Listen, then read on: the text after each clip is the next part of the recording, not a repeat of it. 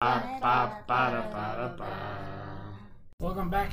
It's a new episode of Take Your Kids to the Office, and we are discussing another episode of The Office.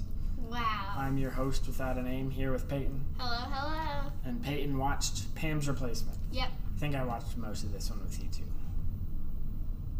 Maybe. Okay. I can't remember. Doesn't matter. Had you ever seen it before? I don't think so. What'd you think? I thought this was a pretty good episode. Okay. 1 minute recap, go. Okay, so in this episode, Pam's replacement comes in. Her name is Kathy, and they're taking a lie detector test on Jim, and we find out that he has high blood pressure, and because his name's not even Jim Halpert. Robert and friends join band. That wasn't last episode, it was this episode. And then everybody else is pushed out of band. And then they start new band. You keep saying just band like it's a class they go to. They're not middle schoolers going to band class. They have a band. They have band. Kevin and the Zits. Yeah. And they're like, we never agreed to Kevin and the Zits. Alright, so I'm going to fix your recap. Pam's replacement, Kathy, yes. Yeah. Pam is convinced Jim thinks Kathy is cute, so she's trying to get him to admit it. Yeah. She solicits Dwight's help to get to the answer. At the end, Dwight figures a way to give a lie detector test, is to go to the pharmacy and administer the in-pharmacy blood pressure test to see if his blood pressure rises when he's lying. And in doing so, they learn that everything he said was a lie, which really meant his name. which really just meant he had high blood pressure. You're not even Jim Halpert. Okay, favorite character. I don't know. I think I'm gonna choose Aaron because in the cold open when Andy's like, hey, could you call me, and so I could say no, so I can make this client feel like they're important. And then she does the worst thing possible. She said, your mom died. She died in a train. A train ran her over, and then Daryl called and was like, now act sad.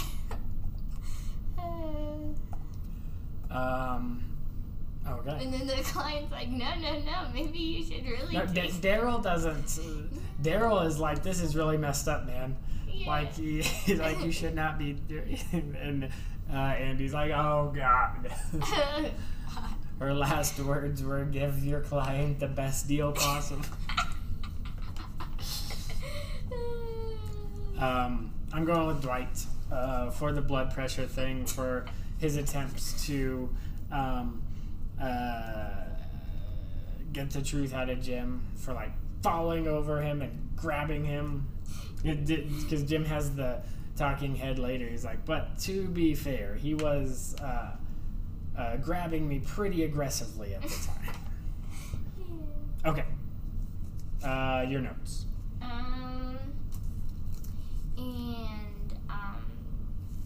Kevin's drumming with drumsticks, meaning... Oh, yeah, chicken drumsticks. Yeah. Because Andy and Daryl are discussing meeting up to jam later. And they're like, is Kevin in? And they're like, what do you think? And the camera pans over to Kevin, and yeah, he's drumming at his desk with chicken drums. Yeah. And then Robert's playing in the band, and Daryl and Kevin and Andy are so excited about it, and they're talking about rock stars lives, and then they're like, usually their lives are short and dramatic. Yeah. Well, they're excited to have something to bond with Robert California over. Yeah. It is funny when Robert California shows up and He just, Kevin gives him a tambourine. He's like, really? He's like, I'm the CEO of your company and you're giving me a tambourine? Yeah. He's very offended. And then, but like Robert must have just had a harmonica on him. Yeah. He just maybe it's like Dwight in his recorder. Could be. He just carries Yeah. it everywhere. Wonder why Dwight doesn't jam with them and with his recorder. He's too serious about work to do it. That's true. Yeah.